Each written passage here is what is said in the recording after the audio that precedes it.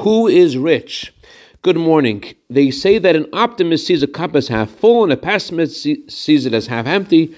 But what is a Jew meant to see? When a Jew sees a cup that's half full, he realizes that he's using the wrong cup, and he pours the contents into another smaller cup until overflowing. In Ethics of Our Fathers, chapter 4, Mishnah 1, we're told a rich person is someone who is content with their lot. If he is the one creating the game, and if these are the cards that I was dealt, I have arrived here where I am meant to be.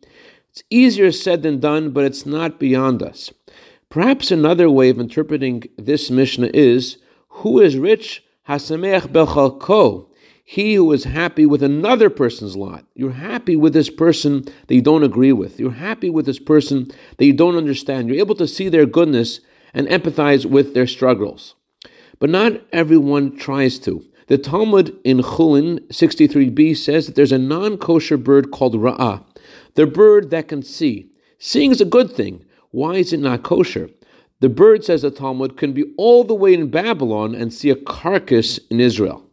Israel is a wonderful place, but despite all the wonderful things to see, the only thing that this bird can see is the negative. Right? Meir Shapiro said that Israel represents the Torah scholars and those whose piousness seems obvious. This bird, or this phenomena, only can see negative in Israel, always pointing out the deficiencies of the most pious people.